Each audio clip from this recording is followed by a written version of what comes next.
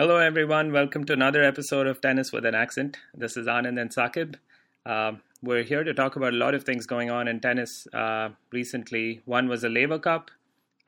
We also had a couple of winners on the men's and women's tour, Damir, Dzumhur, and Caroline Garcia. All of this leading to the event in Beijing next week. Saqib, so This week. this week, Yeah, yes, and Tokyo. and there's obviously a lot to look forward to. So let's go.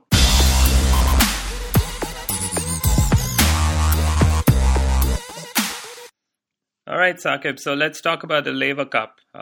Obviously, a huge success, and there were many storylines coming out of it. Tell me what you saw. Yeah, it's funny you say that. I mean, this was an event that had Tennis Twitter, which is, I think, your place to gauge the temperature check on both, men's and women's tour.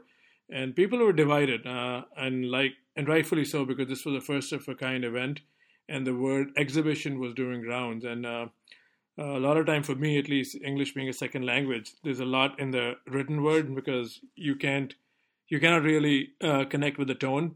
But what I grabbed was there were two sides of the word exhibition.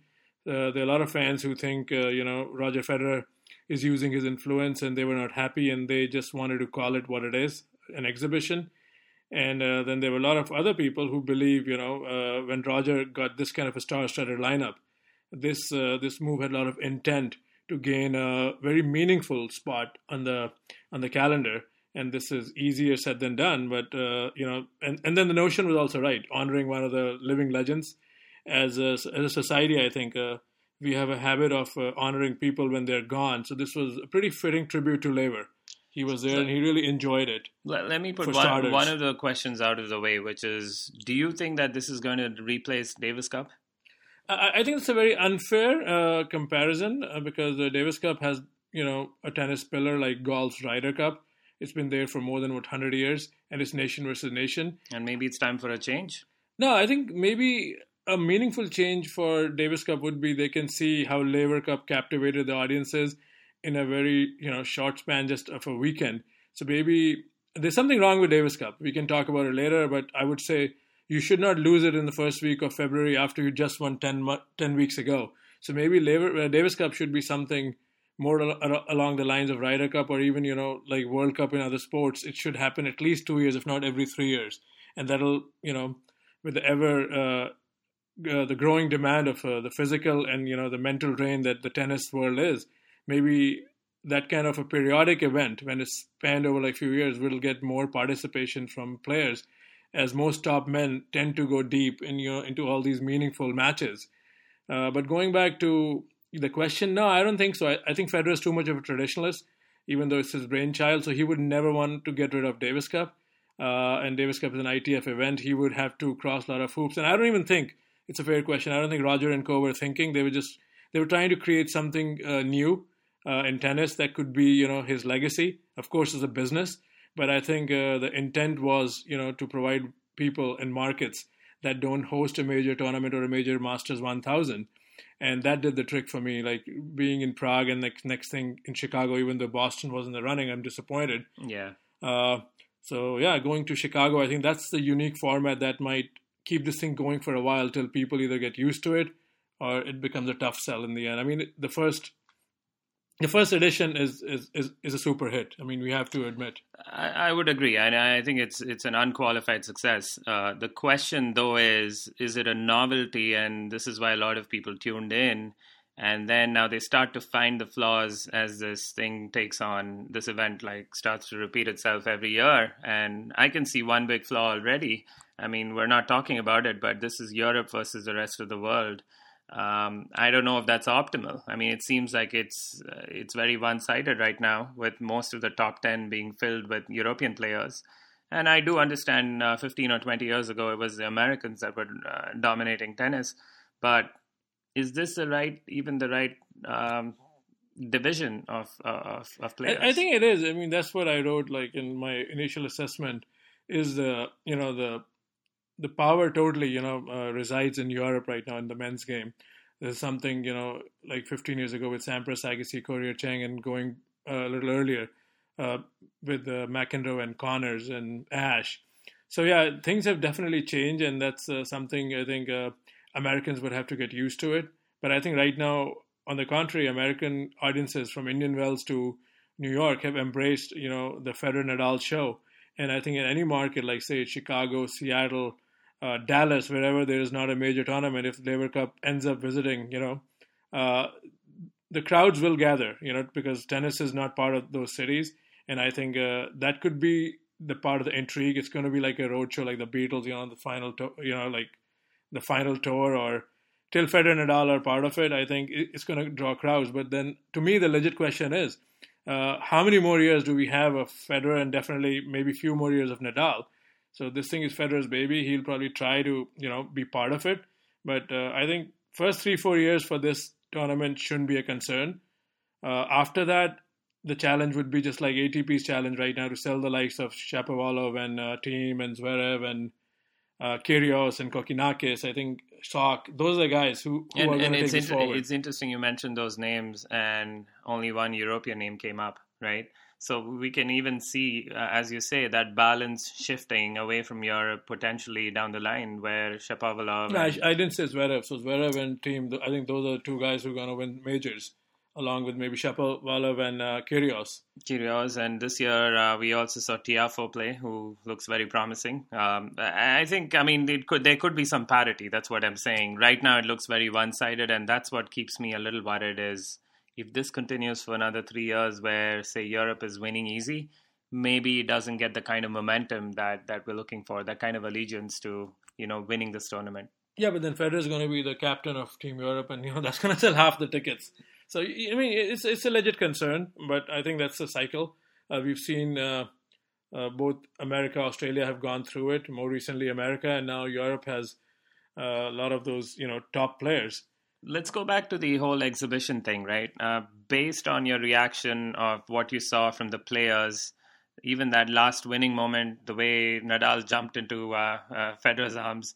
Do you feel now that the players are taking this really seriously? This is legitimate. It's the only valid argument, even though I was not a believer in this event, because totally I didn't know what to expect. But the moment I saw the rest of the world team, giving everything they had in the first day against the likes of Zverev and Thiem, you knew they were like the massive underdogs. All the, GIFs that were floating around were like 57 majors or 60 majors compared to no major finals. So all that was enough to fuel them. And, McEnroe. Kyrgios' reaction was Kyrgios and McEnroe are like, I think, two people, who pretty much have a lot of same things that motivate them.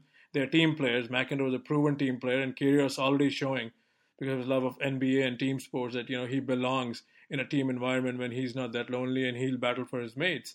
So from the day one, let's not even go to the Federer-Kyrgios match and some of the intriguing Federer-Nadal doubles and all that stuff. From day one, it was clear that these players are part of something. Of course, they're doing it for Federer. They were paid handsomely, but they bought into the idea and they were giving it their all. From day one, it was not...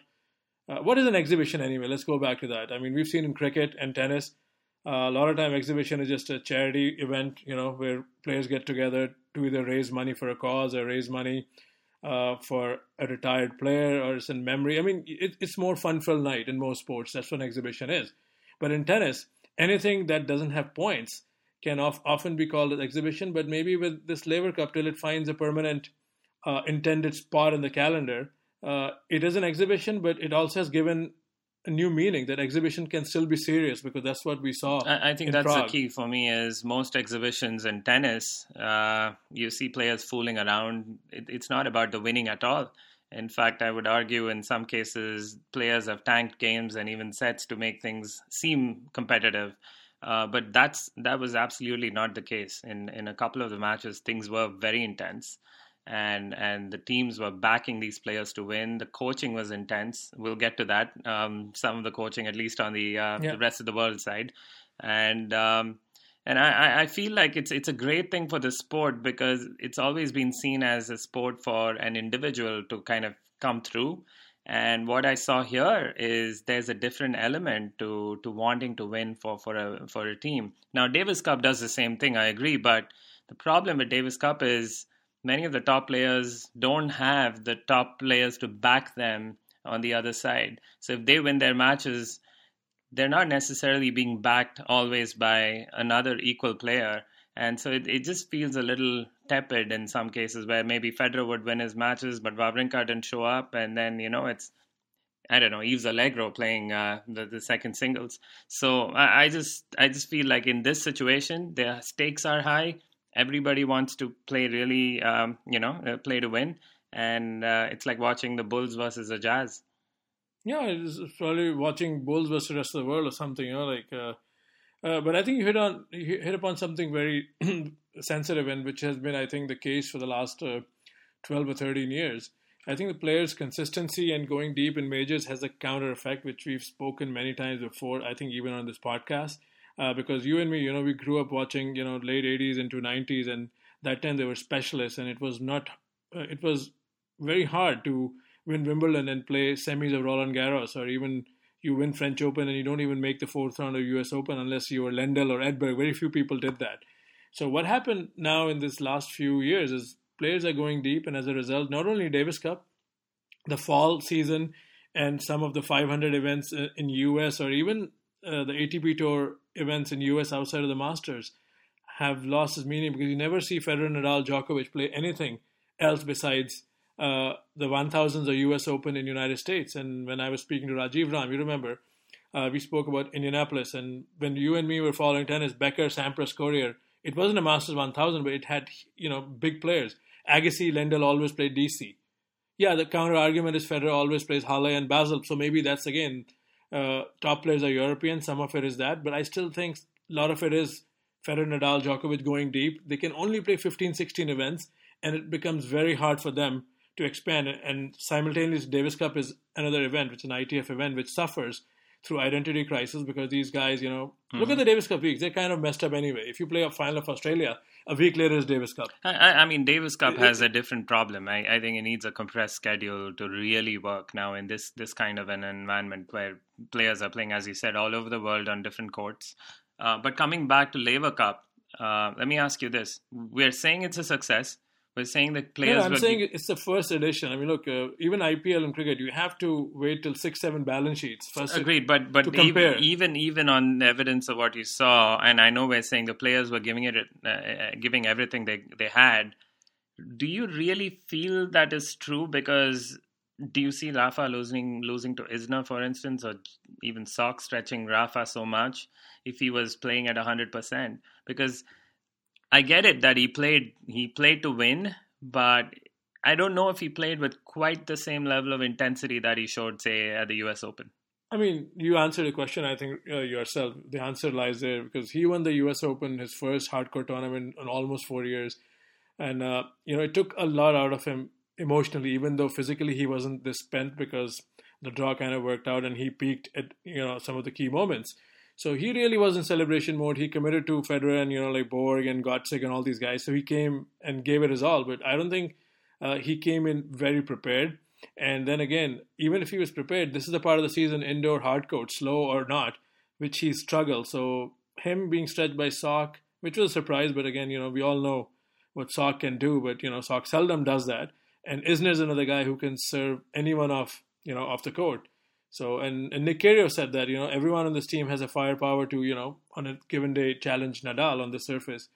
So, I don't think anything was scripted there. I don't know if that's what you were No, I'm not saying it was scripted as much as are these guys really, taking it as seriously as they should. Not everyone. I'm saying Kyrgios clearly was in tears at the end of his match. So, we know he took it seriously. But when Rafa was playing Sock, if this was a US Open, let's be honest, I get you probably wouldn't have seen it go 5 sets and yeah, but I mean, Rafa again doesn't play that well indoors, right? So okay, so that's the thing. I mean, I think for me that was the little bit of a doubt in my mind, was how close each of these matches was. You know that the first 3 or 4 matches all went to tiebreaks. Maybe there is a case of Europe thinking Europe was very deep anyway. They underused Thiem and Zverev, who are, again, very good players, and they only played maybe 1 and 2 games themselves. And Berdych being the local boy, the trump card, I think that was Tomas's ticket to, I think, Laver Cup, and I think that's a formula these guys are going to use forward if, they're playing in Japan and K doesn't qualify, K gets in. Similarly, in Argentina, Delpo gets in. But yeah, going to your point, I think again I'm gonna go out on a limb and just make an assessment. I think Europe, even the Federer and Nadal are grounded kind of champions. They thought, I mean, this team is a mismatch. The rest of the world team doesn't really hold. So they just took it lightly, and then they found they didn't. I mean, look, Federer was nursing a back issue, so he's at this stage of his career. He's coming up without practicing, and he's going deep. And Nadal was rightfully, celebrating, that U.S. Open win, and then a week later they all had to get together in Prague.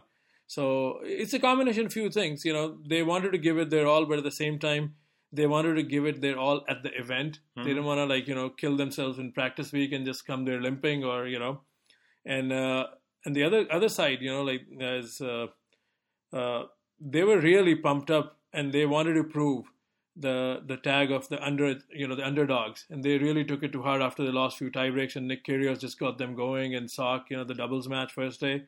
So they were playing more of a chip on their shoulders because rightfully so, the resumes were mismatched. So they wanted, to have a say and, beat this dream team kind of a collection. Sure. And so one thing, I mean, we should say is the attitude of each team is very different. The personality of each team is very different. And yes, these were underdogs, but these were very colorful underdogs too. And very demonstrative. And that, I think, extends to their coach, right? Let me ask you, maybe switching topics, what do you think about on-court coaching? Did you think it was a success? I mean, you saw two very different styles between McEnroe and Borg, as you would see on a tennis court, but now you got to see it in their coaching styles as well. I mean, we've seen this kind of coaching in Davis Cup where the captain is sitting throughout, with their player on the bench. So to answer your question, I didn't pay too much attention when Borg was on the side because he was doing what traditionally Davis Cup captains have done. He was motivating his players, just high-fiving. We didn't hear much, or if Borg said something, I didn't pay much attention because did you watch did you watch on the other side though the conversation between McEnroe and Sock? Yeah, I mean, of course, McEnroe. This is something tailor made, and he probably would cross a line. But again, that's seen in good competition. Nadal didn't seem to mind if you were insinuating about the comment that was made.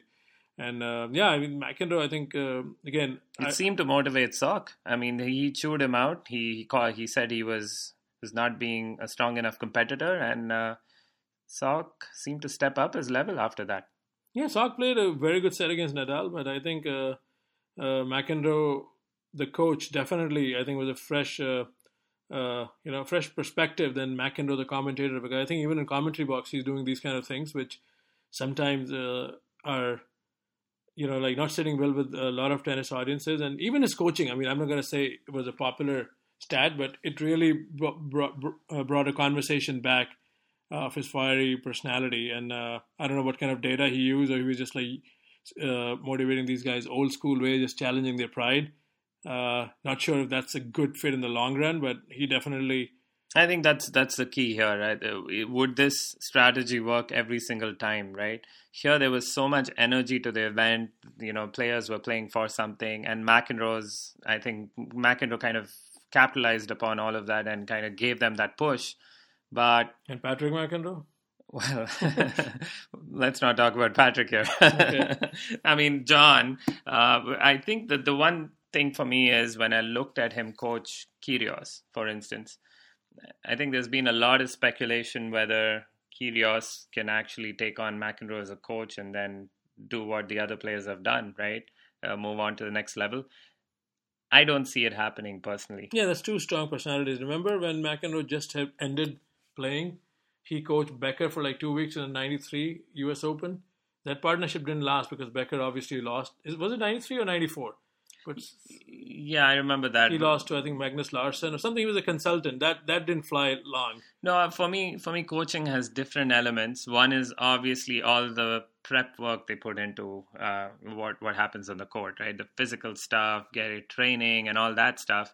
Then the second thing is really what we saw with people like Djokovic and Becker, or Lendl and Murray, the super coach, where they're really mentally, they're showing them something, prepping them in that form. I think the third element for me is respect. And I say this because a player really needs to have that respect for his coach to take them seriously. right? So you look at somebody like even a Federer and Edberg relationship, you clearly knew for that super coach relationship to work, Federer really had to put aside his own ego of being one of the best players around and listen to a guy who he idolized. And I think the same happened with Murray and Lendl, and to some extent with Joker and Becker as well. When it comes to McEnroe and Kyrgios, I find all the other intangibles. Sure, Kyrgios is going to train as hard as he can. If he has the right staff, McEnroe will teach him, maybe give him the pointers on how to win in tough situations. But when the going gets tough, will Kyrgios actually listen to McEnroe? I mean, will he respect him the way these guys have respected their coaches?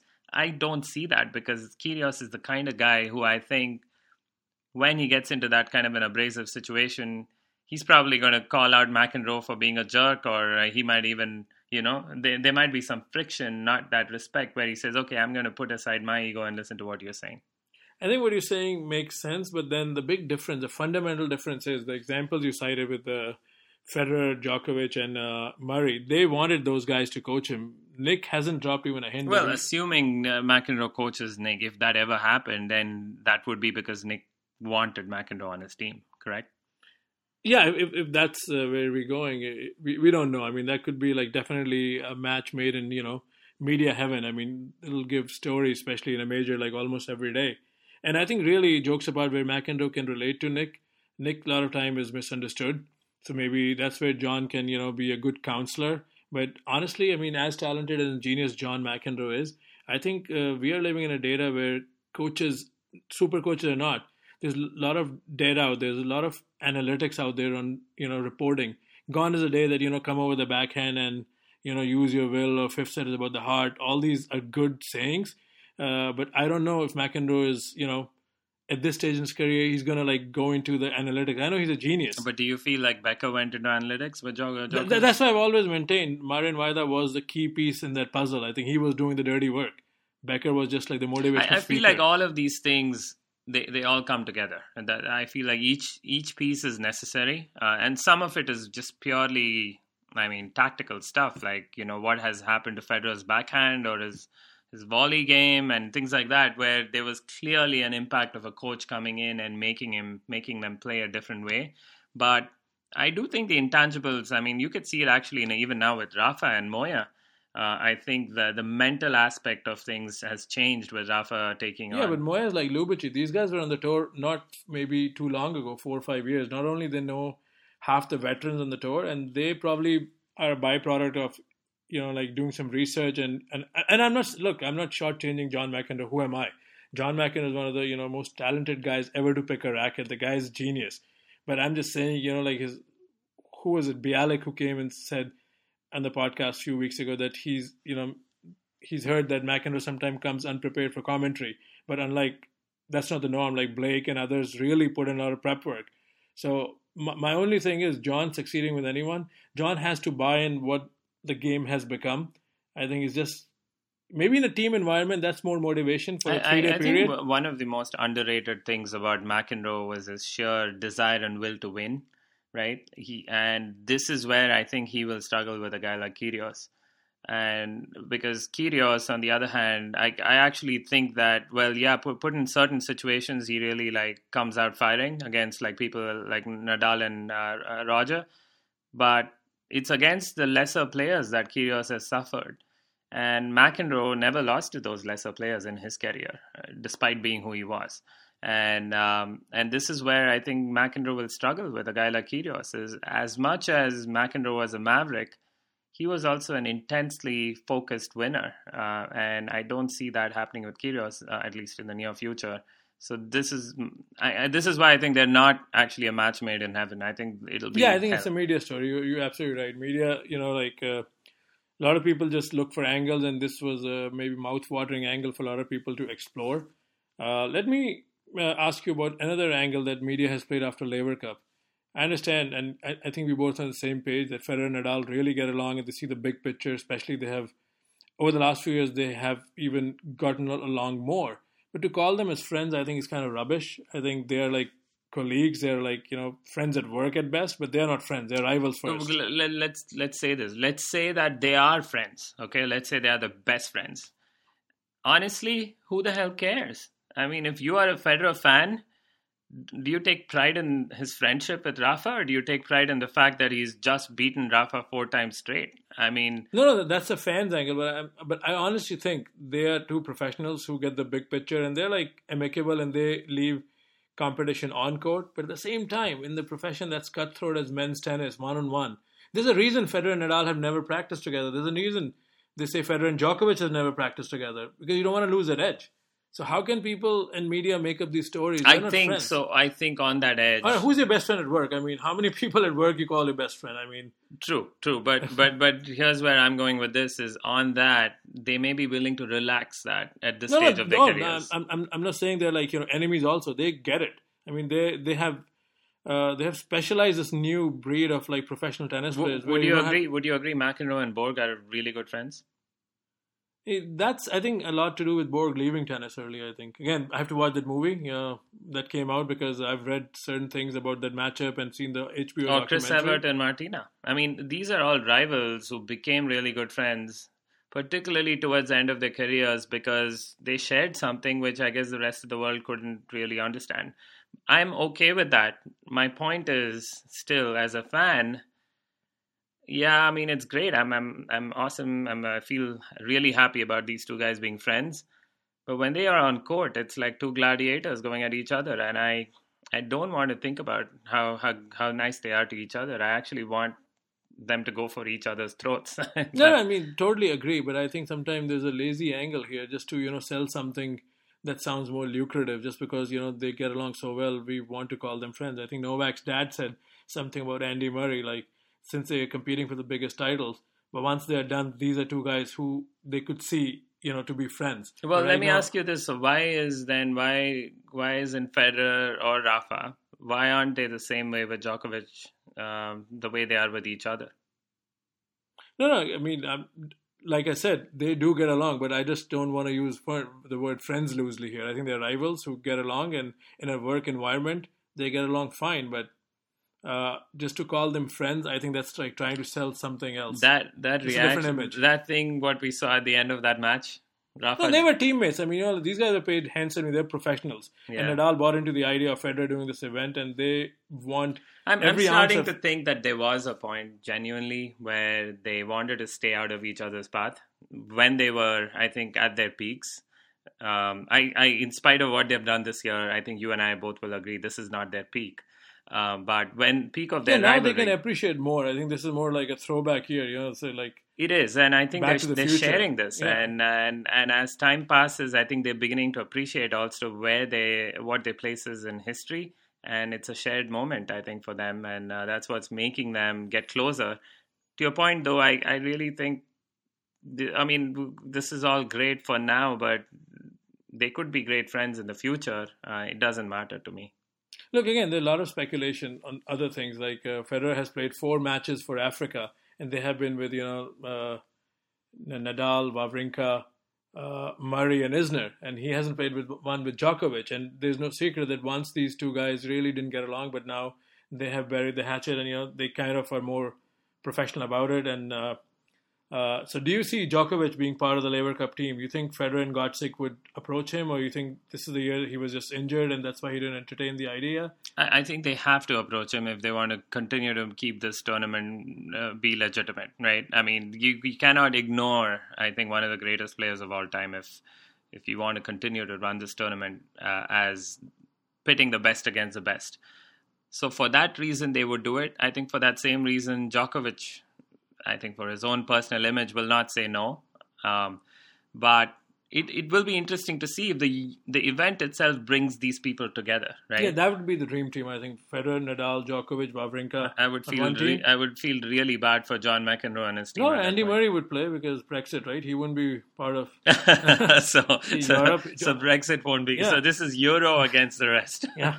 And Murray, Kyrgios, Del Potro, Nishikori, it wouldn't look that bad if those guys are there. I think if Murray is on the other side, maybe. But I would be I would be waiting for this maybe 5 years from now when some of the other younger players actually come through. What do you think of Chicago? How do you think Chicago will embrace this event? Well, I'm deeply disappointed as you are that it's not in Boston. Yeah. We had the opportunity to watch a few exhibition events, I should say, happen here in Boston, and they were huge successes. I watched Pete Sampras and McEnroe and the rest play here and in the Celtics arena, and it was a lot of fun. And there's some big tennis fans out here. Well, unfortunately for us, Chicago has got it, but Chicago is centrally located. I think that there's going to be a lot of people flying in to watch this event. They're going to play in the house Jordan built, and I think 23 or 24,000 capacity. I think it's going to sell out without a doubt. And I don't know. I asked Richard Evans today, and we can obviously check on the ATP website, but I remember reading there used to be a WCT tournament back in the 80s in Chicago. I see. When there was indoor circuit running from Atlanta, Chicago, Dallas. So big time tennis hasn't been in Chicago area for close to 30 years. It is a big miss, right? If you consider most of the major American cities have something. You got the Indian Wells on the West Coast, you have the US Open, of course. Chicago not having a major tennis tournament is a miss. Now, is the Laver Cup the right event? I'm not sure, but yeah, this is more like a Federer Nadal roadshow. I mean, wherever they go, it's going to be huge. And if you add Novak to it, it's going to be even, it's going to be grand. If this wasn't already grand, so all right. So let's talk about Damir Dzumhur. He came up with a solid win last week. Have you seen this guy? Because I've seen him against Rublev at the Open, and the guy's pretty feisty. Packs a punch for his size, chases down a lot of balls. Doesn't have an outstanding big weapon like most guys do, but it's pretty good. I mean, you know who he reminds me of in a weird sort of way is a guy like Davydenko. Kind of punches above his weight. Yeah, but Davydenko's ground strokes were just a little more powerful, I think. No, but Davydenko is a much better player than Dzumhur. But yeah. But Davydenko, I guess where I'm going is he had this tendency to go into these streaks where he would beat a series of top players at these tournaments. And Dzumhur had some really impressive results in the last 2 weeks. No, definitely. Kudos to him. And now, how do you see the two fields? Are you intrigued by the Beijing field or Tokyo field? Or because as we head into the fall season, Rafa Nadal, Dimitrov, Sasha Zverev, Kyrgios, it's a pretty star-studded field in I think Beijing. For me, there's a lot of storylines here, which is all the people who started the year strong, right? People like Dimitrov, people like Sock. These are guys who started the year strong. We thought that they would actually make some waves, break through in a couple of these Grand Slams. And then it did not happen. Dimitrov even had a second win towards the end of the year, and he didn't do much. The question is now, starting here with Beijing through the end of the year, are these guys going to actually somehow salvage the rest of the year for themselves? Talking about salvage, your man Luca Pouille is up against Rafa Nadal in a few hours in the first round match. Pouille is someone who's been kind of struggling on form, even in Davis Cup. After the US Open, he lost in 4 sets to Dusan Lajovic. So do you see this is a match where he can, resurrect the slump, or you think Nadal comes through? I think Nadal comes through. I'm just going on a limb and saying that Pouille has obviously shown that he's able to beat Rafa, and this is not Rafa's favorite court by any means. But having said that, Pouille, what a disappointment! Just like the other two guys I mentioned. We were waiting for one of these guys to break through, and the way they started the year or ended last year, I actually thought that this is going to be the year where we'll see one of these guys come out and be a slam finalist or even a winner, and that did not happen. So who else is in the draw? Let's couple of good matches tonight. One is, again, we talked about Dzumhur. Dzumhur's taking about Grigor Dimitrov, again the guy who you were talking about. Yeah, and Sock and Rublev.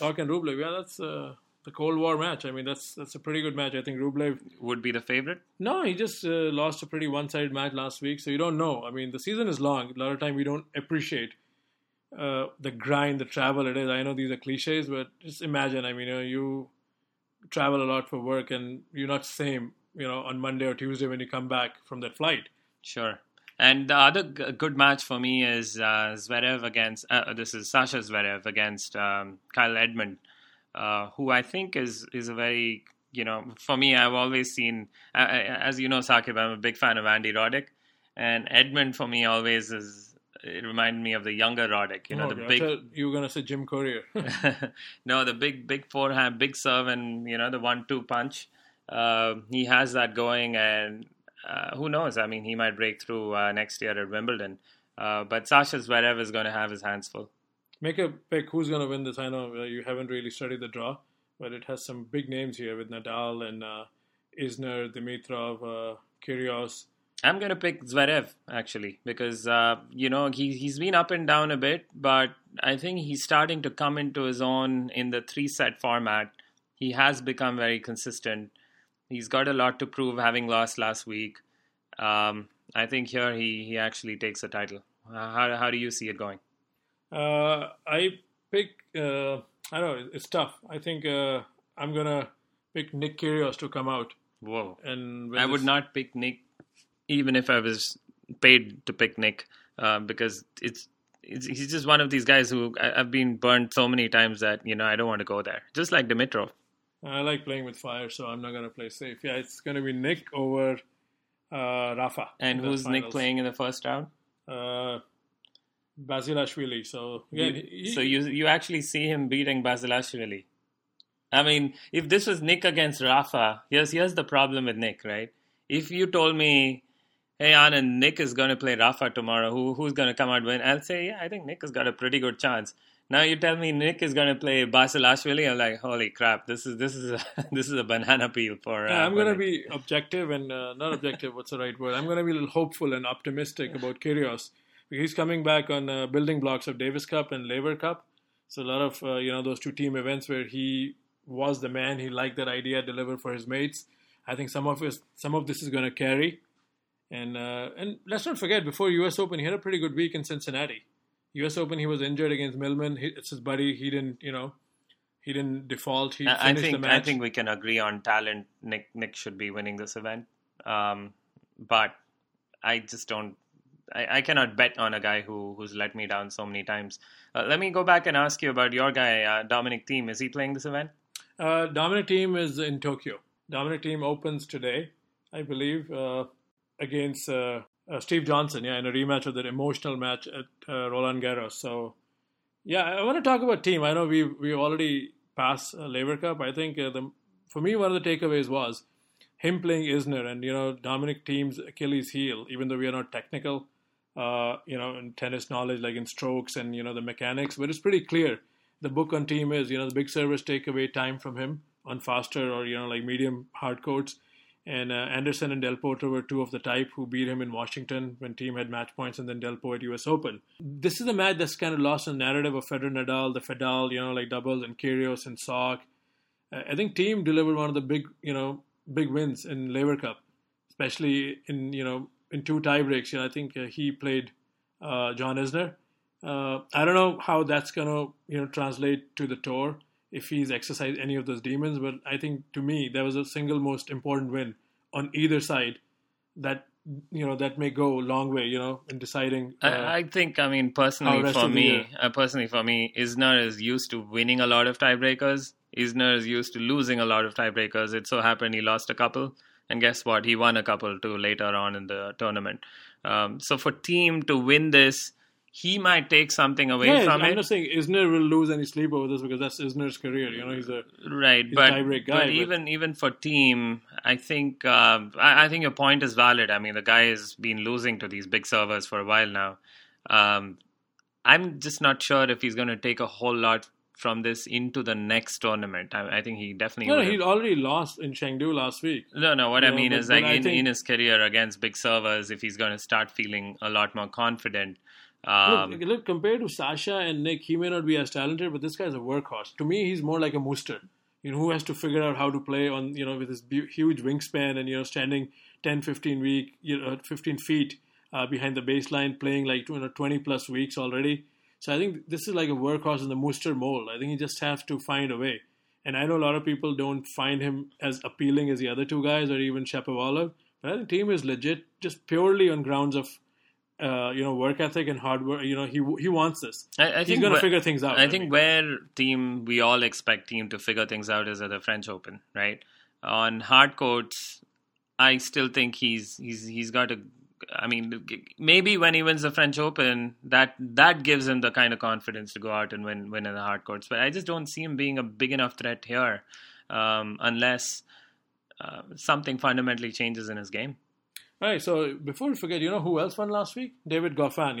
After that, he's back. He's back after this unfortunate injury in French Open. This guy finally won his first title in more than 3 years. He's number 11 in the race to the World Tour Finals, with that meaning he's number 9 because both Novak and Wawrinka have called it a season. So how do you compare him to Thiem? I know you like Goffin a lot, and what's the upside to this guy? And he's going to be playing a Davis Cup final.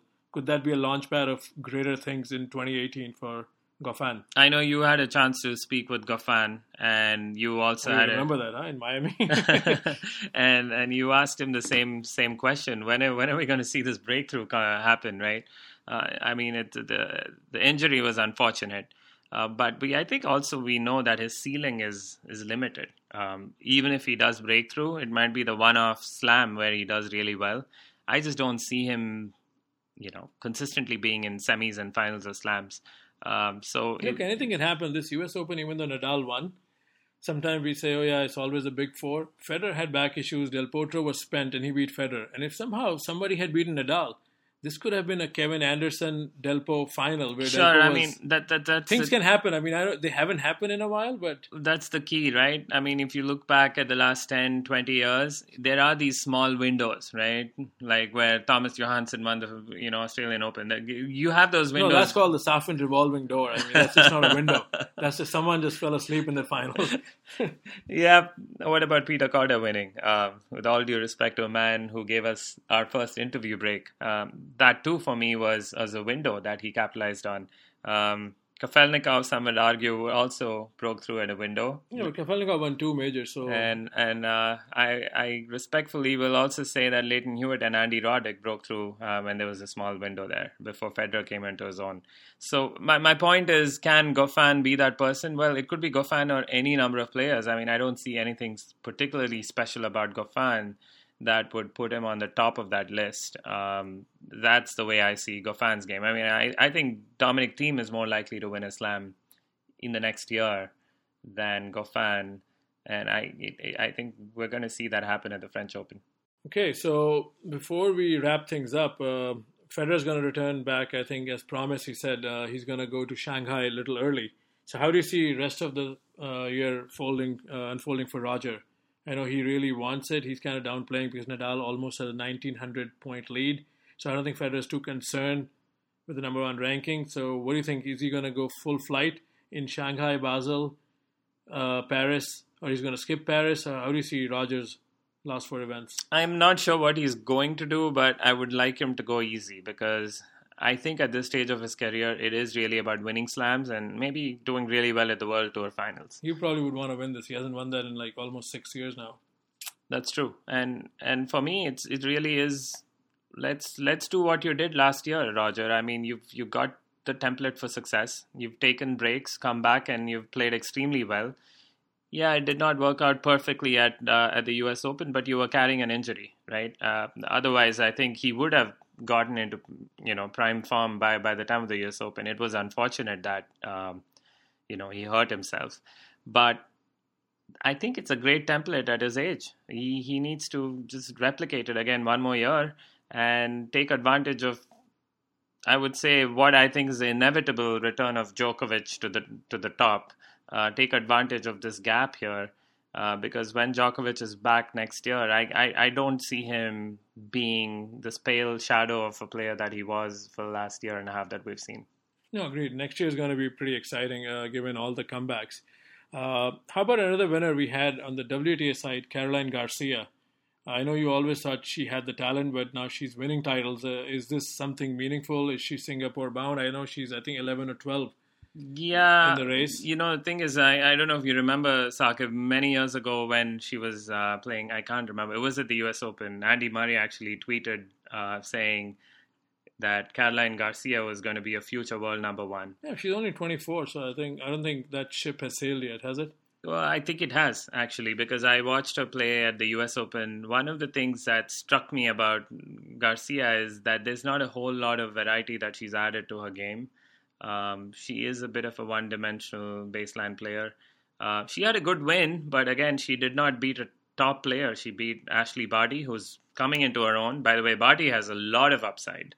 I think Barty is one player you can watch out for in the next year. She's beating a lot of the top players now. But I think Garcia caught a break. She's done well for herself, but I don't know. I just don't see her, taking this to another level. And before we wrap things up, Maritna Hingis is going to be back at world number one in doubles. So what a phenomenal feat that is. I think it's a very underrated achievement. As much as we've talked about the singles players, we've talked about Venus Williams doing what she's doing, which is incredible. Maritna Hingis deserves to be a story as well, because it's not just doubles, but she's also dominating mixed doubles.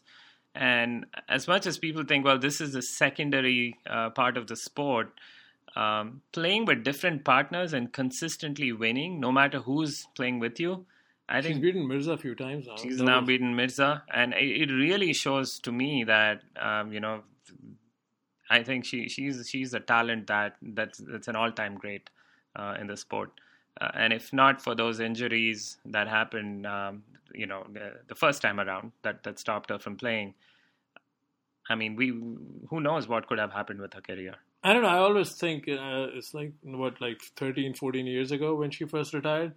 I always think it was more psychological. I don't know if... It was. I mean, there's so many situations of burnout, but no player deserves to retire in their early 20s when they've won 5 slams. And this is a person who, as much as people think Maritna Hingis was getting out-hit by the Williams, that was not true at all. She just was losing the crucial matches. She was making those finals at the Australian Open. She lost to Capriati twice. She beat the Williams. No, I think she had a pretty, if not favorable, I think she had a good rivalry with Venus. I think it was Serena and Capriati who were beating her more. But they weren't dominating her. I think that this is where the storylines always fudged a bit. Is the fact of the matter is she held her own against even these girls. Now, Serena did become something else, right? I mean, I don't think anyone would argue that Maritna Hingis at her best would challenge Serena at her best. But I think the talent level that Hingis possesses would have got her more slams had she stuck through it, and even probably potentially had a coaching change instead of having a mom coach her. She just lost, I think, the peak years of her career because of some bad choices. But it still is such a refreshing story to see her come back and absolutely dominate doubles tennis, both in women's doubles and mixed doubles. All right, so this was a very nice chat with Anand, catching up again on a lot of tennis issues. By the way, Anand, have you listened to the Rajiv Ram podcast before I ask others? What's your excuse? Oh, my excuse is that I have no time to even breathe right now. And Saqib, I've just been holding my breath for the last half an hour talking to you. No, that's good. Anand has a very tough, demanding job. I mean, he's an executive I'm someone, I'm an executive slave. That's more like it. Yeah, I've listened to my own podcast 2-3 times. I need a life. So, yeah, give it a listen. Rajiv Ram had a victorious week. Yesterday, he, I think, bagged the doubles title with Austrian Pea, and now he's back, I believe, in Tokyo with his regular partner, Raven Klaassen. And I think that podcast is special, not only because it's an interview with Rajiv Ram, but it's also an interview with his wife, who's traveling with him on the tour. It's a very unique perspective that... she gave him a full-time career of medical sales, and people make good money doing that. So this is, something they both decided. Yeah. Because Rajiv was traveling with coaches and, they were doing a lot of FaceTime. And if I may say so, there's no other forum or no other, TV show or even a podcast that has done an interview like this. Come on. No, it hasn't. Yeah. I mean, let's just be real about it. It is a very special podcast. I hope you guys listen to it. And the good question in the podcast is about doubles, because most players at our level, at the rec level or club level, are doubles players. So just give that podcast a listen if you already have not, and share it with your friends. I think that was one of the best interviews we have done. Absolutely. All right, till we talk again, enjoy the rest of the week in Beijing and Tokyo, and talk to you guys soon. Bye. Have a good one.